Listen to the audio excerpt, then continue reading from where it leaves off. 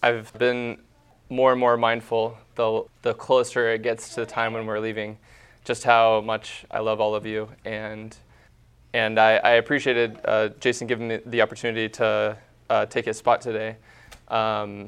Jason does a wonderful job, but I appreciate it because I feel like I can't express enough how much you guys have meant to me over the past 9-10 years.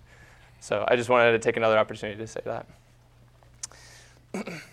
So kind of the main passage that I want to look at to kind of jumpstart the lesson for today is from 1 Corinthians 3. If you would turn there. 1 Corinthians chapter 3. A very well-known passage that we refer to often here. The context is that the Corinthians were fighting against one another, kind of taking sides or kind of associating themselves with certain teachers over others. You know, I am of Paul, I'm of Apollos, things like that. And Paul tries to help them recenter their attitude about this and realize that Paul, Apollos, they're just servants of God, right? And in verse 6 and 7, he says, I planted the seed, Apollos watered it, but God has been making it grow, the NIV says. Or God gives the increase, right? So neither the one who plants nor the one who waters is anything, but only God who makes things grow. So that's what I really want to focus on this afternoon is the idea of God making things grow in two primary ways. One, in our conversion, but then also in our spiritual growth. You might say in the sprouting as well as the flourishing, right? And while the planting and the watering are super important, as well, our seeking the Lord, our deciding to follow the Lord, our efforts to repent, to change, to live for the Lord are super important. There is a responsibility that all of us have. We could not do it without God. And that's really what I want to focus on. And I'm going to be identifying both sides, that we have a responsibility, as well as God does a work in us. But I really am focusing more on that latter one, even though both are true. Because the truth is, if you put a seed in the ground, you could water it all day long, but if God doesn't do anything, that seed will not grow. You might as well just put a stone in the ground. I could put a whole bag of seeds in the ground and water it all day long, but if it's not for God, it won't grow. That's really what this passage teaches us, right? God is the one who makes it grow. A talk that Jason gave recently about growing in love and how realizing that praying that God would help us grow in love and realizing that God works in us to help us with that, where we are deficient, is a way forward. Because I can, with all my might, try to grow in love, and I should. But apart from God, you won't see that growth. And so a way forward is to know that I depend on God ultimately to help me with that. And so that kind of jump-started my thinking about this in a way as well, that God doesn't just merely work on us externally, but also internally. And there are many passages that talk about that. So those are the kind of some of the passages we're going to be exploring this afternoon. So first I want to see how is it that God makes it grow in our conversion or in the conversion of others. The first passage is the one that Grady read. That's in Mark 4. If you would turn over there again. Mark chapter 4. I think it's cool that you have kind of in this set of parables in Mark 4, really you see both sides actually, in that the parable of the sower, which is a well-known passage, talks about the soil and the seed being planted on the soil and how there's different types of soil. Of course, that represents the idea of different kinds of hearts that hear the word preached to them and how they react differently to it. That shows there is a responsibility we have, and our heart matters. How we react to the word matters. It's going to either produce fruit or not.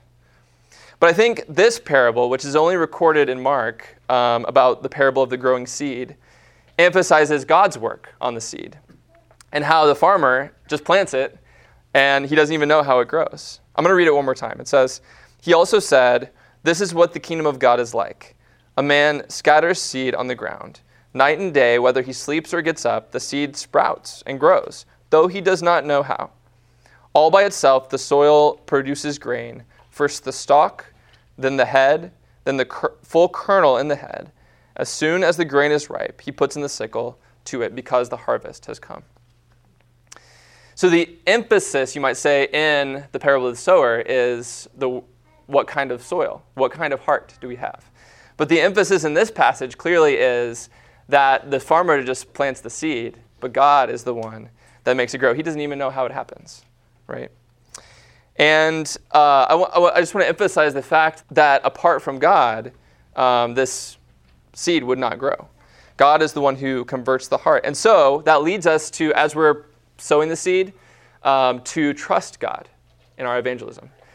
I shamefully have at times gone out to try to talk to people and never even prayed about it. That's not trusting in God, right? If anyone is going to be converted, it's going to be because of the Lord. And I do have that responsibility to sow the seed, to water the seed, to tell people. But apart from the Lord working on their heart, it will not grow. A little bit of a humorous illustration. Someone I know, I'm not going to mention their name, when they had a surgery that they went through, they were on anesthetic, but then as they were coming out of their anesthesia, said, I did my surgery. You know, I was a big girl, I did my surgery. And we just laugh about that sometimes, but that's almost like it would be if I said, like, well, I converted that person, right? It's as if to say, you know, or maybe speaking of myself, right? That I was able to save myself, right? Is as silly as the person who just under anesthetic had their surgery to say, I did my surgery. I healed myself. Because ultimately it's the great physician that heals us, right? We can't heal ourselves. And we submit ourselves to the doctor's hands, right? But the doctor is the one that does that surgery and heals us. Let's look at another passage. It's 1 Thessalonians 1. 1 Thessalonians 1. And again, there are plenty of passages that emphasize our responsibility to respond to the gospel, right? I'm just particularly emphasizing the ones that show God's work in it. So, 1 Thessalonians chapter 1, verse 4 and 5. It says, For we know, brothers and sisters, loved by God, that he has chosen you, because our gospel came to you not simply with words, but also with power, with the Holy Spirit, and deep conviction. You know how we lived among you for your sake. So if many times people hear the words of the gospel, right, but do not respond to them, right? And part of that has to do with the soil. We know that from this parable of the sower. But also, it shows that God is also at work in converting the heart. Because it speaks of coming with power, with the Holy Spirit and deep conviction. Notice how the Holy Spirit and deep conviction there are paired. They're put together. Because the Holy Spirit does work in convicting us. And Paul knew that they had been chosen, not because they saw miracles. I don't think that in this case that's what's being talked about there. Because lots of people see miracles in the New Testament but had not been converted. But it's because the Holy Spirit's work was evidenced in their conversion. That was evidence that the Holy Spirit was at work. And though this work in them was not simply words, the Holy Spirit does use the word to work. This is in these two chapters, you see both things. Look at 2:13. 2:13. It says, And we also thank God continually, because when you received the word of God, which you heard from us, you accepted it, not as a human word, but as it actually is, the word of God, which is indeed at work in you who believe. This very much emphasizes the aspect of accepting the word, right? Chapter 1, verse 4 and 5 emphasize the idea that the Holy Spirit was at work in convicting them. And then 2:13 emphasizes the fact that when they received the word, they didn't just receive it as human words, but as God's word. And in that way, the Holy Spirit convicted them. They accepted the word of God. So you see really both of those things there. Look also in John chapter 6. John chapter 6.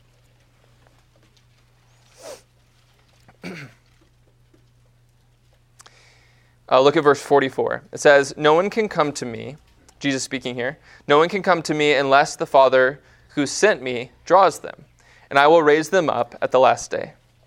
Also look at verse 65. He says, he went on to say, "This is why I told you that no one can come to me unless the Father has enabled them." And so there, in this passage, there were people who did come to Jesus, also people who did not. This was a moment when many deserted Jesus. Many left him. But he says very clearly that the Father is at work in converting, right? In drawing people to him.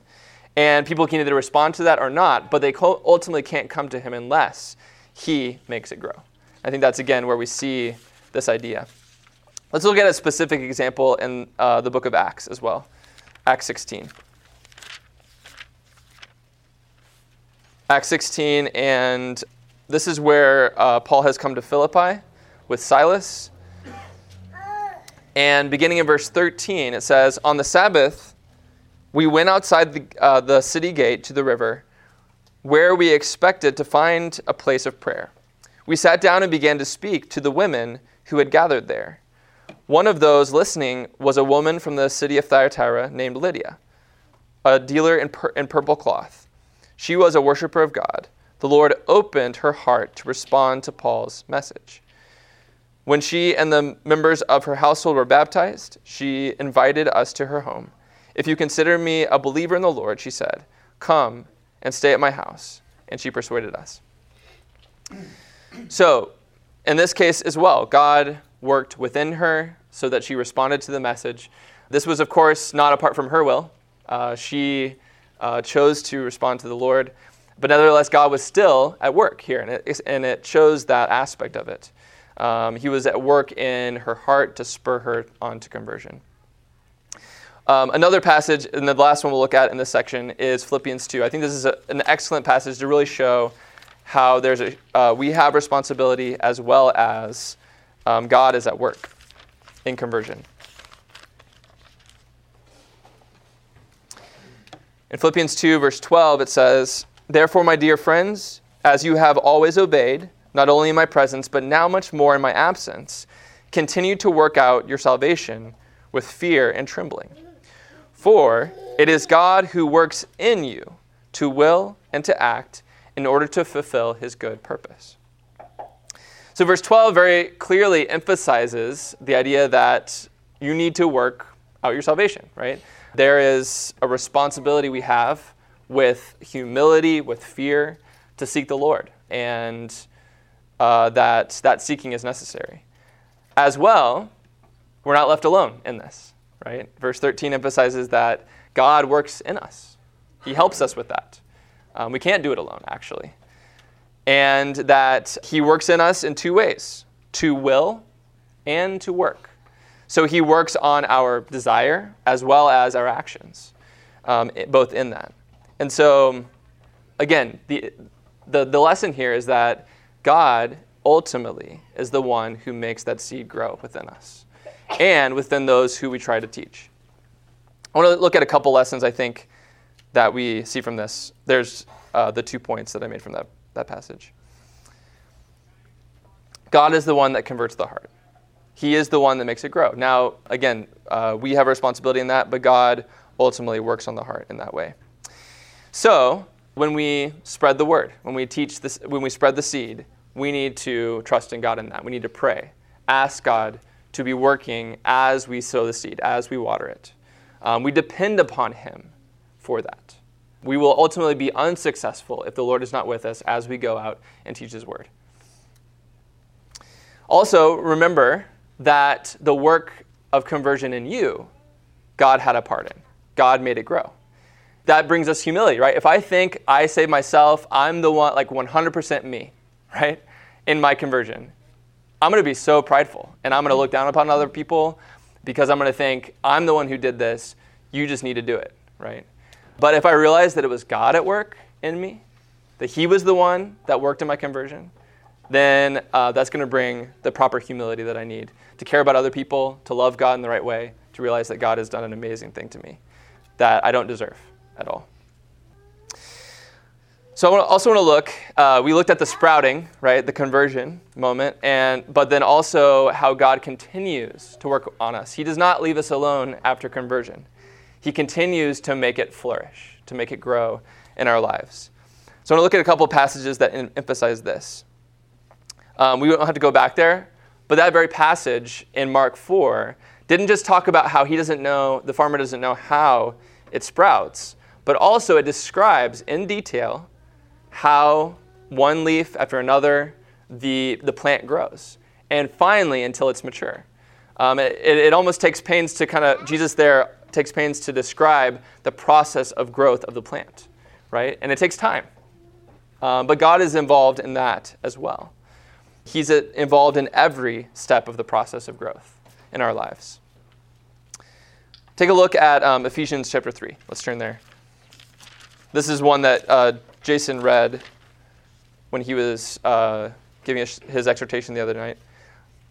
But I want to just kind of look at this again in Ephesians 3. This really is a prayer of Paul's for the Ephesians.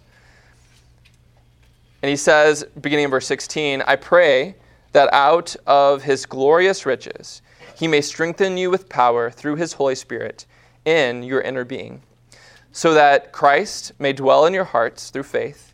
And I pray that you, being rooted and established in love, may have power, together with all the Lord's holy people, to grasp how wide and long and high and deep is the love of Christ, and to know his love that surpasses knowledge, that you may be filled to the measure of all the fullness of God. So he prays ultimately, the way I would sum this up, because there's a lot of different phrases here, but the way I would sum this up is that he prays ultimately that the Spirit gives them power to love like Christ, and to understand his love. And then where specifically does it say there in verse 16 that the Holy Spirit gives us that power? It says in our inner being, right? That's where we need it. But again, it's showing, just as it said in Ephesians 2:13, that God works in you. Here, the Holy Spirit gives us power in our inner being.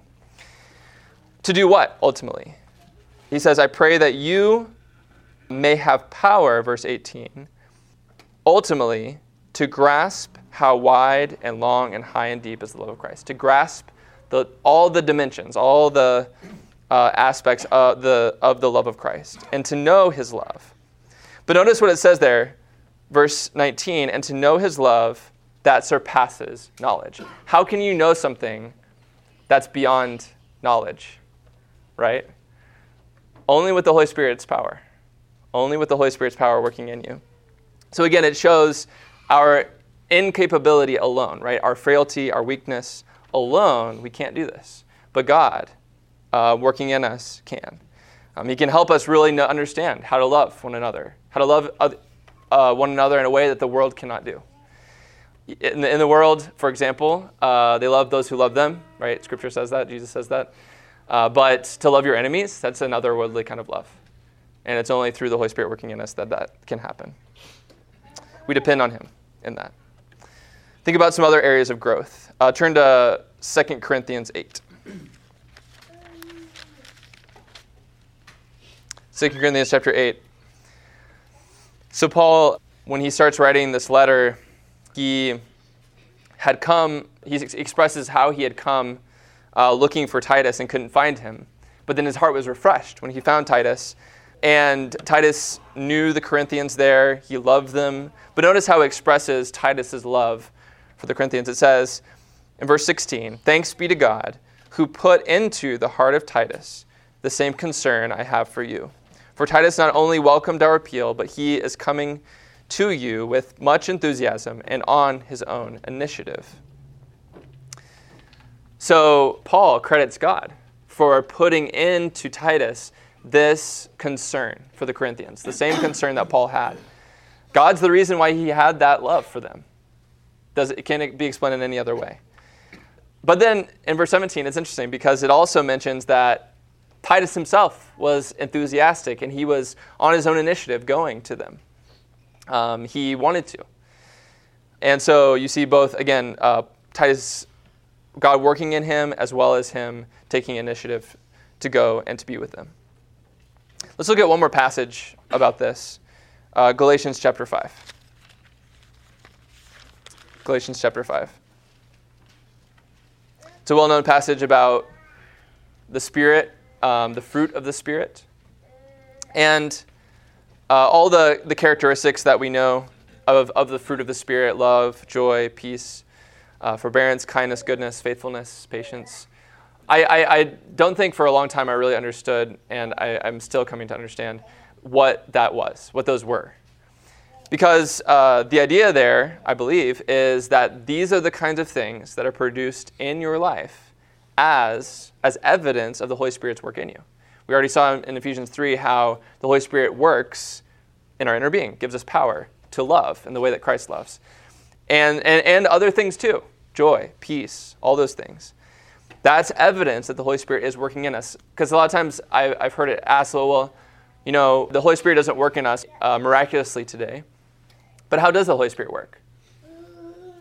Well, here's a passage that expresses really clearly the kinds of things that the Holy Spirit does in the believer, in the Christian. Produces these kinds of qualities. This is evidence of the Holy Spirit's work in you.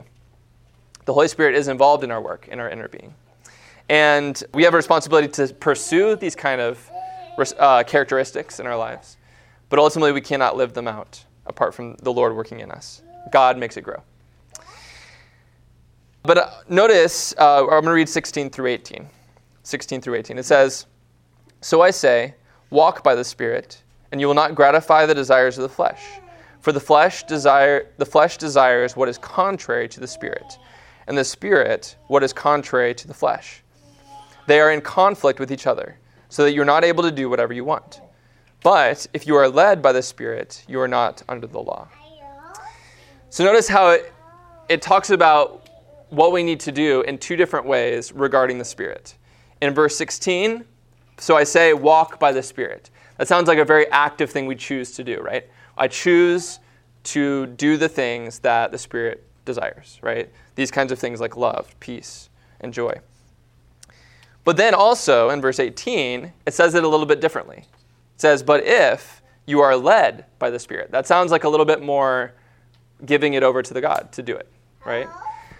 So you, again, see both aspects of that. Well, I need to walk by the Spirit. I need to choose to follow the Spirit. But also, I need to be led by the Spirit. Allow Him to work in me. So both are true. Both need to be part of our lives in order for us to grow. I want to look at just a few lessons from these passages. One, God continues to work in us beyond our conversion. He cares for us. He's not going to leave us alone, right? After we're converted, we don't have to be afraid, well, can I do it? Can I live the Christian life? God's going to be with you. He will be with you. He will walk with you every step of the way. We need to trust God in our spiritual growth. So that means just as much as we would pray when we go out and sow the seed, tell people about the word, we pray for those hearts that we told about Jesus. We need to pray for our own hearts, right? Because we desperately need God in our own growth. And knowing our own frailty, our own weakness, gives us a way forward in our spiritual growth, right? Because if I thought it was all up to me, then once I thought I was doing everything I could, where is the next step of growth for me? Pray about it.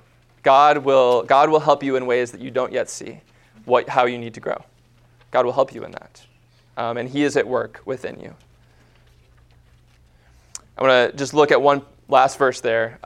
Romans 8:26 says, "The Spirit helps us in our weakness." The context in that passage is that often when we suffer, when we groan in this life, we don't know what to pray about. I know that's often been true for me. How do I pray about this? But that's the passage where it says the Spirit helps us in our weakness and intercedes for us in our prayers and groanings deeper than words. That's another way that God works within us to help us grow. And to help us pray appropriately, even in our weakness where we can't pray, to help us in that. So, I want to encourage all of us to trust God, both in conversion as well as in our spiritual growth. God causes it to sprout and to flourish. He makes it grow.